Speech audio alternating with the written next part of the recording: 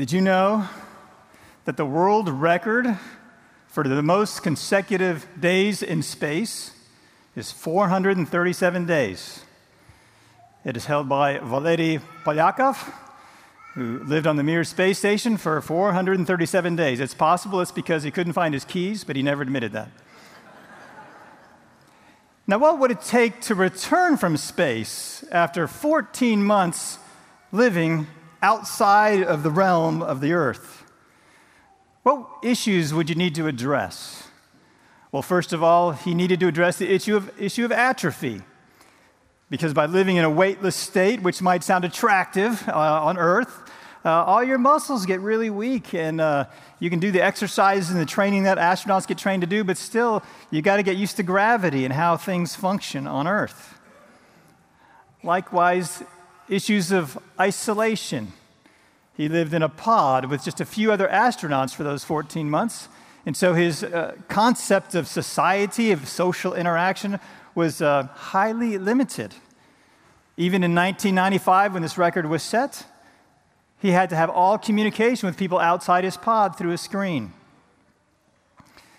From the first Sunday that we had to cancel services in March of 2020 until a few weeks ago when we were able to begin some measure of restoration of services, those who are vaccinated don't have to wear masks and we can actually sing out loud legally. I think some other people were singing out loud since last year, but the amount of time between those two Sundays was 434 days.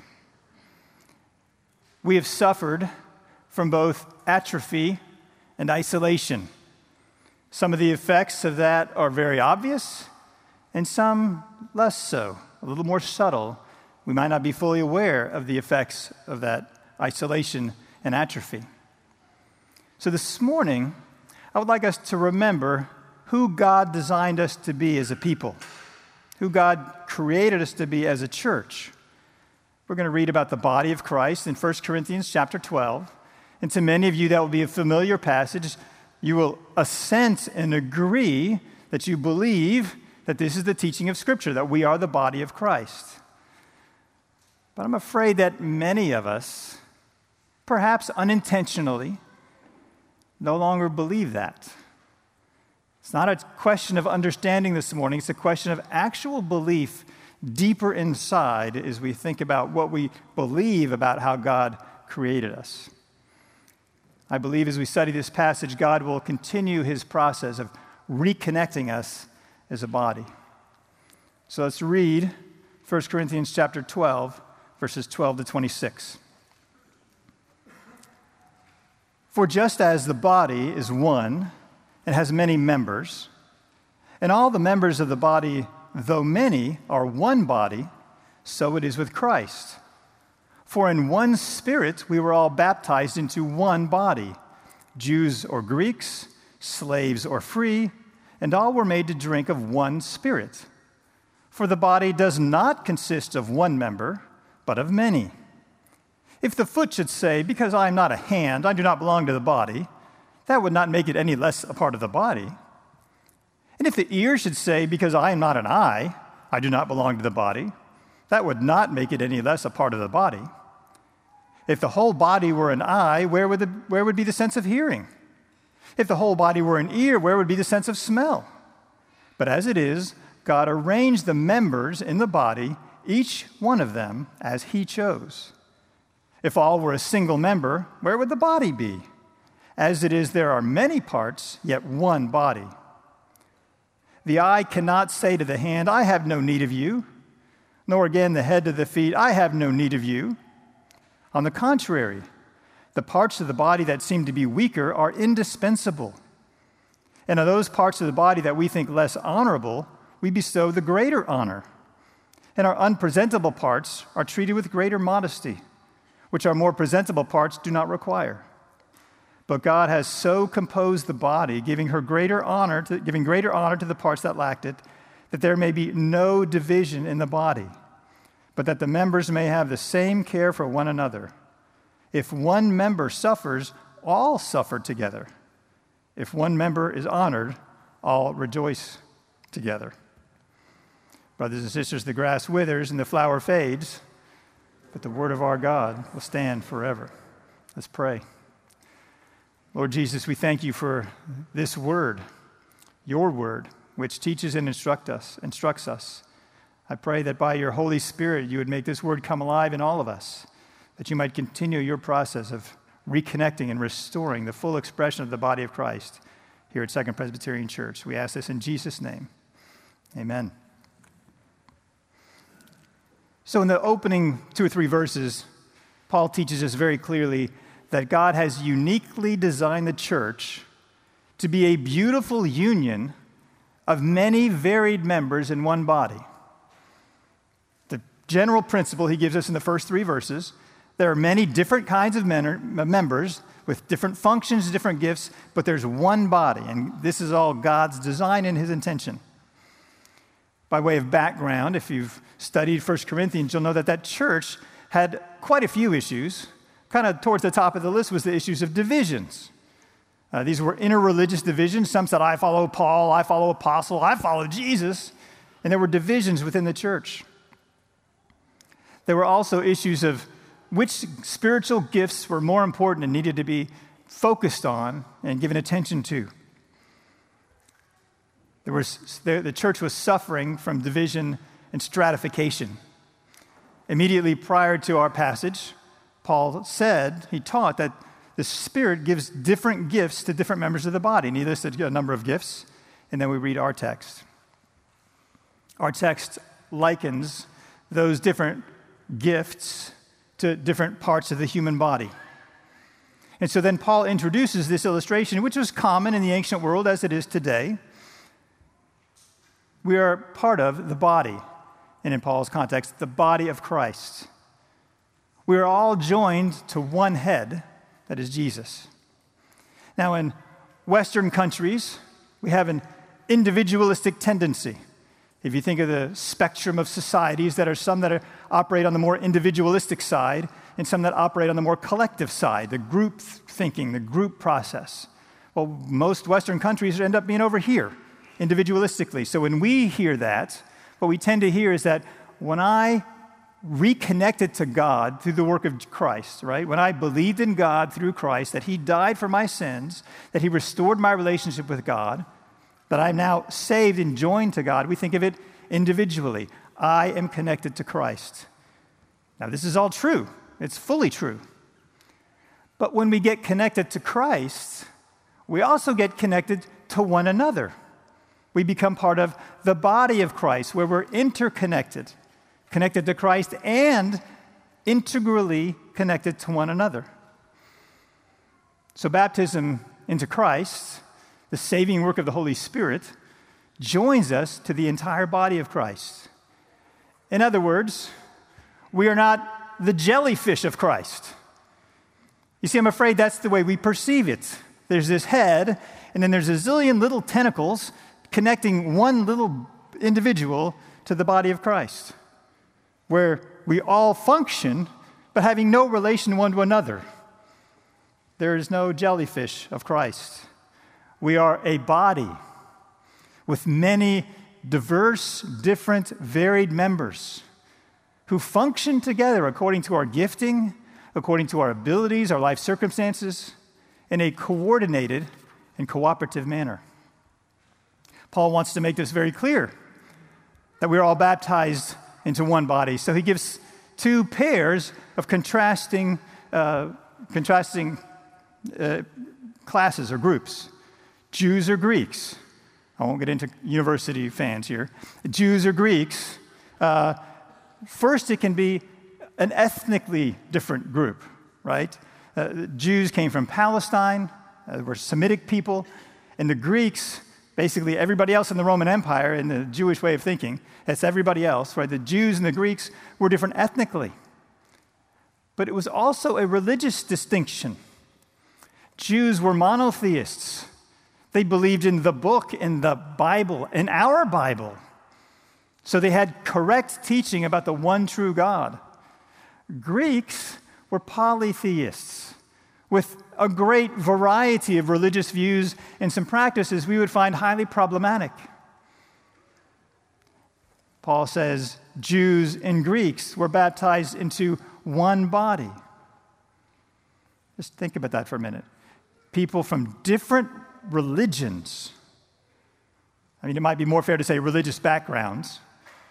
But people from different religious backgrounds became one body connected to each other as they were connected to Christ. And then he goes on to bring another contrast. Slaves or free. Slaves, this obviously reflects economic differences, economic stratifications. So slaves would be the poorest, and the free would have many privileges and much access and much ability to function in society as they wished. Also, a social stratification, who's higher on the ladder and who's the bottom of the ladder. Jews and Greeks, slave and free, were combined into one body. As a side note, let me ask the question about the slaves and the free.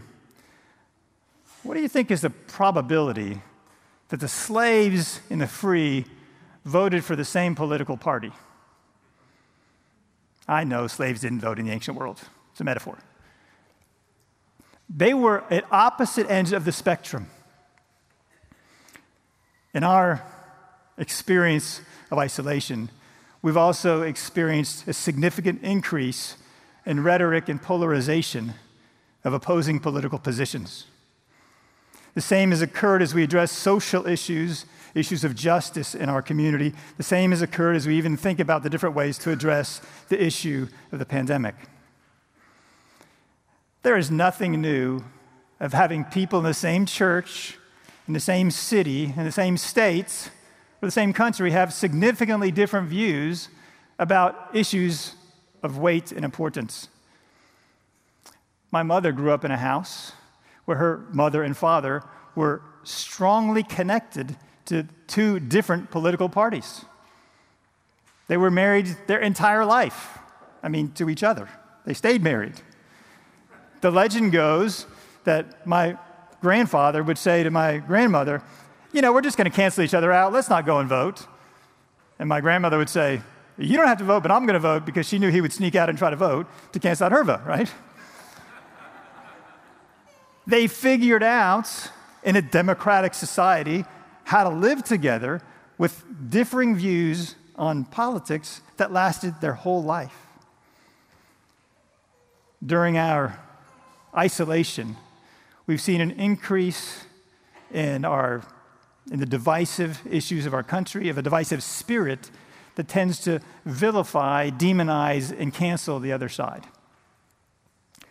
Paul, in his day, intentionally chose those opposites, the religious opposites, the cultural opposites, the economic opposites, the racial and ethnic opposites, to demonstrate that when we are made spiritually alive, it is done by the work of one Spirit.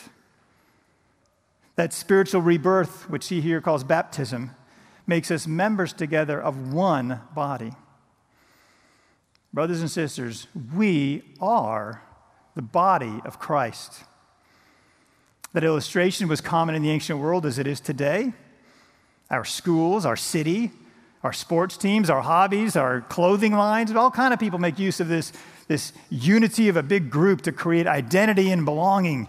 And because we are Memphis, right? Memphis proud. There were all these things that give us community and unity around some common cause or a common clothing line.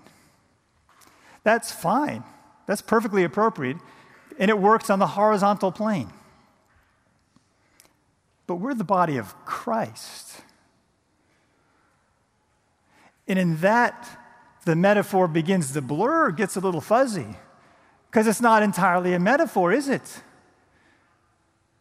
We are spiritually, and to some degree, literally, the actual body of Christ on this earth, a manifestation of who Jesus is until he returns.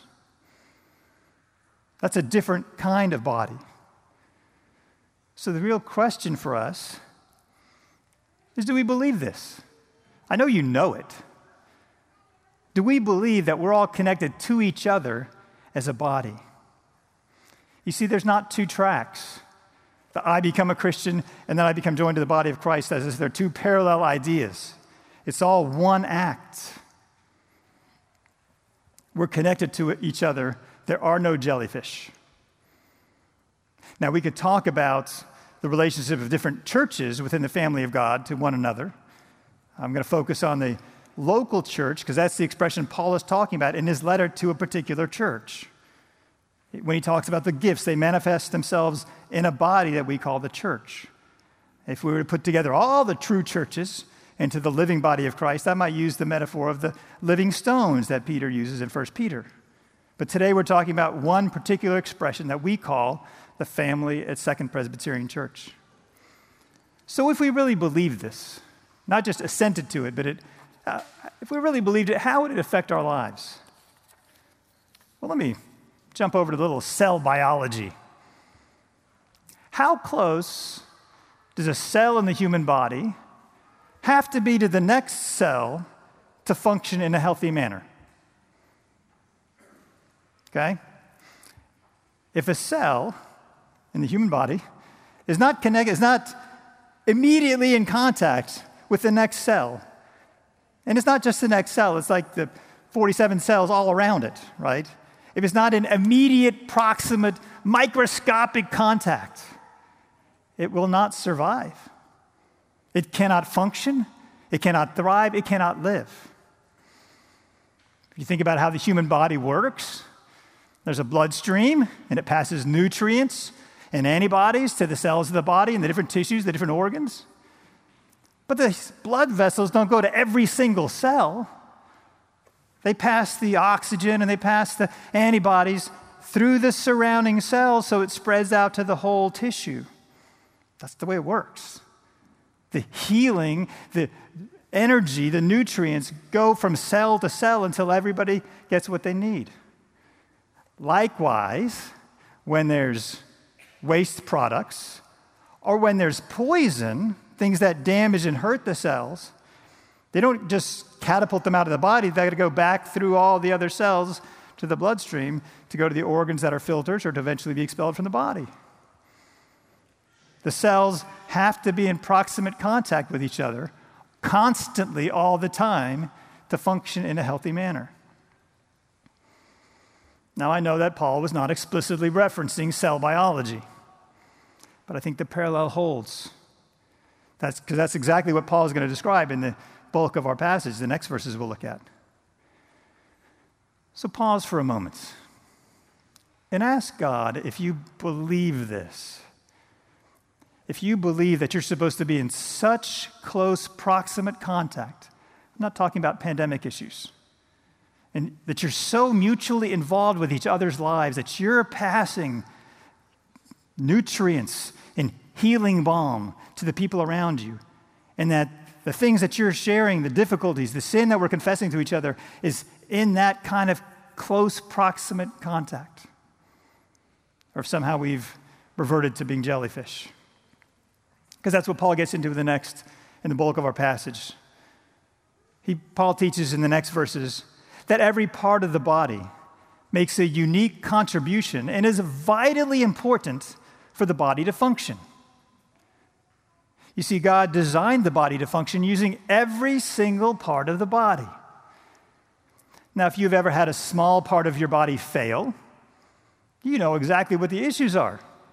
You have many muscles in your leg, but if there's a tear or an injury in one of the smaller muscles in your hamstring, it will make you unable to walk at all, much less run at any significant speed. You have a small intestine. I know you're grateful that I pointed that out. It's long and disgusting. If like an inch and a half is pinched so that nothing can pass through, it's not only on the top 10 list of excruciatingly painful conditions that a human can experience, but if it's completely pinched, it's lethal. It causes gangrene. You can die from that. 1 inch of a very long, small intestine. Every part of the body, small or large, seen or unseen, needs to work properly, is vital for the functioning of the body. And without them, we cannot be about our mission. Paul describes two issues that the church in Corinth was dealing. And he kind of compares again some contrast. On the one hand, there were some people that perceived they were less important and perhaps superfluous. You see, they're thinking about like this. Other people, they have the important gifts. They have the important roles and the important functions. They're clearly gifted. They're clearly leaders. They're really important. So I'm really not that important. In fact, I'm not necessary because my function isn't particularly meaningful. So I don't need to connect. I don't need to participate because I'm extra. I'm unnecessary. That was one side. There was another group of people who thought that they alone were important. There were some who perceived that they were so competent and so talented and so gifted, they could do everything, that only they were important and they didn't need anybody else. Now, I know no one would ever say such a thing out loud, especially in proper company in Memphis. But there are some people who think that way. Now, some of this is tied to the American spirit. I can do it myself. I can do things independently. I don't need to depend on other people. Now, if you're a homesteader and your nearest neighbor is 20 miles away and you got to walk and you're trying to create and cultivate a new farm, and that's very important. You need to be independent and fully self-reliant. If you're an entrepreneur and you're going to start a new business and you're the only employee and it all depends on you, that's a great essential quality. The quality itself isn't bad. But in the Christian faith, in the church, Paul teaches us that we function as a body. We need other kinds of people. We need other gifts to function in a healthy way. We cannot function in a healthy manner alone.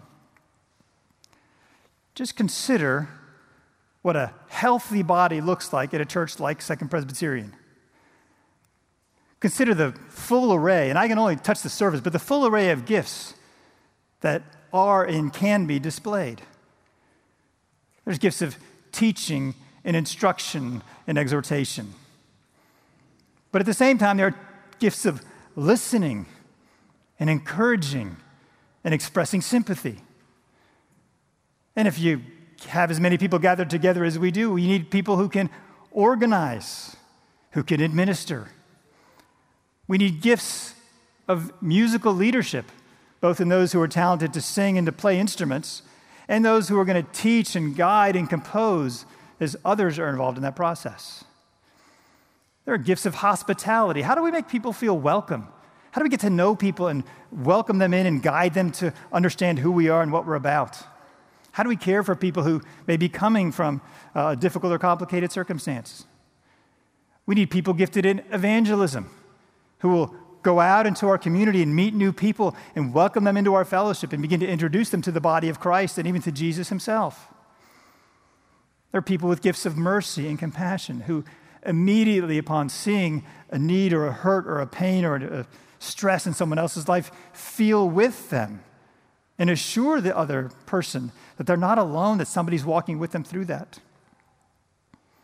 Did you know that simply to have a typical Sunday at Second, there are 100 or 200 volunteers because of all those different functions?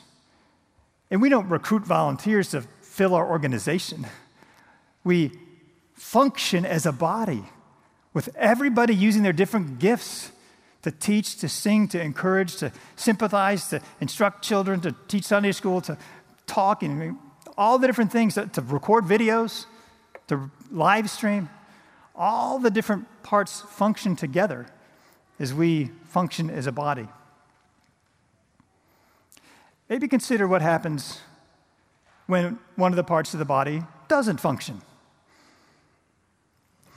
Even when we hear the most insightful, compelling, and convicting sermon,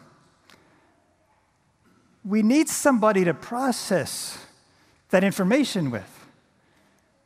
We need to tell somebody what we learned so it solidifies in our mind. And in that discussion, we process what God has been teaching us.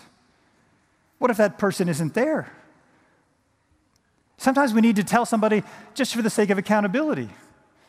I've developed this habit, perhaps having to do with how many birthdays I've had, of telling my wife, I'm just saying this out loud so I'll remember. I'm not actually telling her new information, but by saying it out loud and when she hears it, maybe I'll remember where I put my keys or whatever it is I'm thinking about. Sometimes the telling is just for the accountability. I've learned something. I want God to change me, and I want you to know that I think that's what God is changing. You might even say, and next week, ask me how it's going. See, we need other people, even simply with the sermon part. But there are so many things that happen around the worship service. So many informal things that happen around the formal ministry structures that we have in place. Now, you know I'm a preacher, and so I think about church as far as what happens inside these walls. But years ago, I was amazed to discover what happens outside the walls. Now, I'm talking about during the worship service. I'm not talking about during the week when we all function outside the walls, right? Just think about the young mom who needs to care for her young child, okay? She's got to step outside the worship service. Think about the conversation that happens there. It may be deep and meaningful. It may just be superficial, but she knows she's not alone.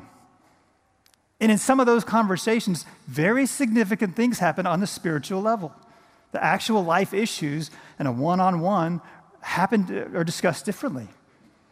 So there's all kinds of ministry that happens around our formal structures that is vital to the functioning of the body. And when one of those people, when that function is absent, we all notice. So will we admit that we need each other? You've been soldiering on for 14 months. Good job. Good on you. You've done really well. But now we need to reconnect. We need to restore our corporate body health because we need it for our very survival. I mean, the survival is the body of Christ. We need to help each other reconnect. Some of the ways that we got disconnected are obvious, but some are not. And if you feel fully connected, and if you feel like you've been fully restored, that's great. Amen. But there's people around us who may not feel that same sense of connection. And it's still possible that we haven't recognized all the effects of being out in space for 14 months. That's because many of us, fundamentally all of us, have experienced a level of trauma, and I want to look at that as we conclude. The very last verse, if one member suffers, all suffer together. Usually in a group of this size, a few people suffer at a time, and the rest of us gather around and walk with them through their suffering and try to care and encourage and support them as they go through their difficulties. The complexity is that our entire body suffered the exact same trauma at the exact same time. We've all been affected in one way or another by what has occurred in the last 14 months. But God has brought us together as a collective whole to bring healing to the individual selves as we're part of one large body. You see, no healthy person is ever indifferent to the trauma of his or her own body. We all know this. We limp. No one taught us how to limp, right? You just limp because you can't put all the weight on that leg. We have protective mechanisms where we favor something, or it's just instinctive. We protect the injury of our own body. You may choose to be a hero and suppress that instinct, but even that is an intentional choice. When Paul says, when one member suffers, we all suffer, there's an element of a double meaning in that. So first he's saying, as one body, if your neighbor suffers, you suffer too. And so we learn to care and can be concerned about the suffering of our neighbor. But I think Paul is also pointing that we need to be aware that when we cause pain, intentionally or unintentionally, to other parts of the body, we're actually hurting ourselves. So when our insensitivity or directness or rigidity causes other members of the body to suffer, it's causing damage to my own body, to our own body, because we're not independent of each other. We're interdependent. We're mutually dependent. So if we speak the truth, but do so without an authentic expression of love, we wound ourselves. And when we're indifferent to that, we demonstrate that we don't really believe that we're part of a body. So if we suffer together, how can we recover together? Like a good cell, let the healing work of the Holy Spirit flow through you to those around you in close contact with you to bring healing and strength to the surrounding parts of the body. Likewise, share your junk with each other. We're all sinners. We all fail. We all have things we don't like to talk about in public, of course. But the surrounding cells, share your junk with each other so the Spirit can, through sin, confession, repentance, transformation, can take that away through the care of the cells around you and expel it from the body. It is the Spirit who works in our body to build, to restore, to heal, to reconnect. We can participate in this with openness and humility. It's possible, when you think about your neighbor, you don't like your neighbor's junk. Do you like your junk? If you like your junk, you don't know what your junk is, right? So we participate in this cleansing process as well as the healing and building process as one body empowered by the Holy Spirit. About 2 years ago, my wife suffered a fracture of her heel bone. It is possible that that was complicated by the ineptitude of her belay partner when she was on the climbing wall, but she'll never tell you who that belay partner was and never blame that person for her injury. I'm thinking, 3 to 6 weeks in a cast and then we'll be good to go. I had big plans for climbing. But the doctor said, no, she'll be 3 months in a cast, another month in a boot, 6 to 9 months of rehab. I said, really? He said, yes, because the heel is going to bear all the weight of your body, and you're going to use your heel on every step you take. So you want to be sure it is healed properly and healed thoroughly. So we said, well, when will we know it's better? I mean, because after we got the cast and the boot, but then there was all this physical therapy, lots of intense exercises forever. I said, well, what'll happen is sometime, about a year from now, you'll be walking and you realize, wait a minute, my ankle doesn't hurt. And when I kind of go left to right, move around, there's a lot of muscles in your ankle, okay? When you kind of move around, they won't hurt. And then you'll know that the healing process has, for the most part, been completed. Brothers and sisters, we've experienced a trauma. But the good doctor's at work. He's created us to be a body, interdependent on one another. We need each other. We all need each other's gifts. I need you, you need me, we need each other. We're all part of one body. Look around a little bit. Not just in the greetings, but look around now. Look around as you walk through the church. That's who you need. I'm not talking about some other people, right? You need them, they need you. We need 11 o'clock needs you. We all need each other. These are the people that God has formed together to be one body. But the Spirit is at work, bringing healing and restoration. And at some point down the road, we're going to look around and say, hey, we're better. The Lord has brought healing. So by the power of the Holy Spirit, let us be about the work of reconnecting the body of Christ. Let's pray. Lord Jesus, we together acknowledge that we are one body. As independent thinking Americans, we tend to be individualistic, but you have made us to be one.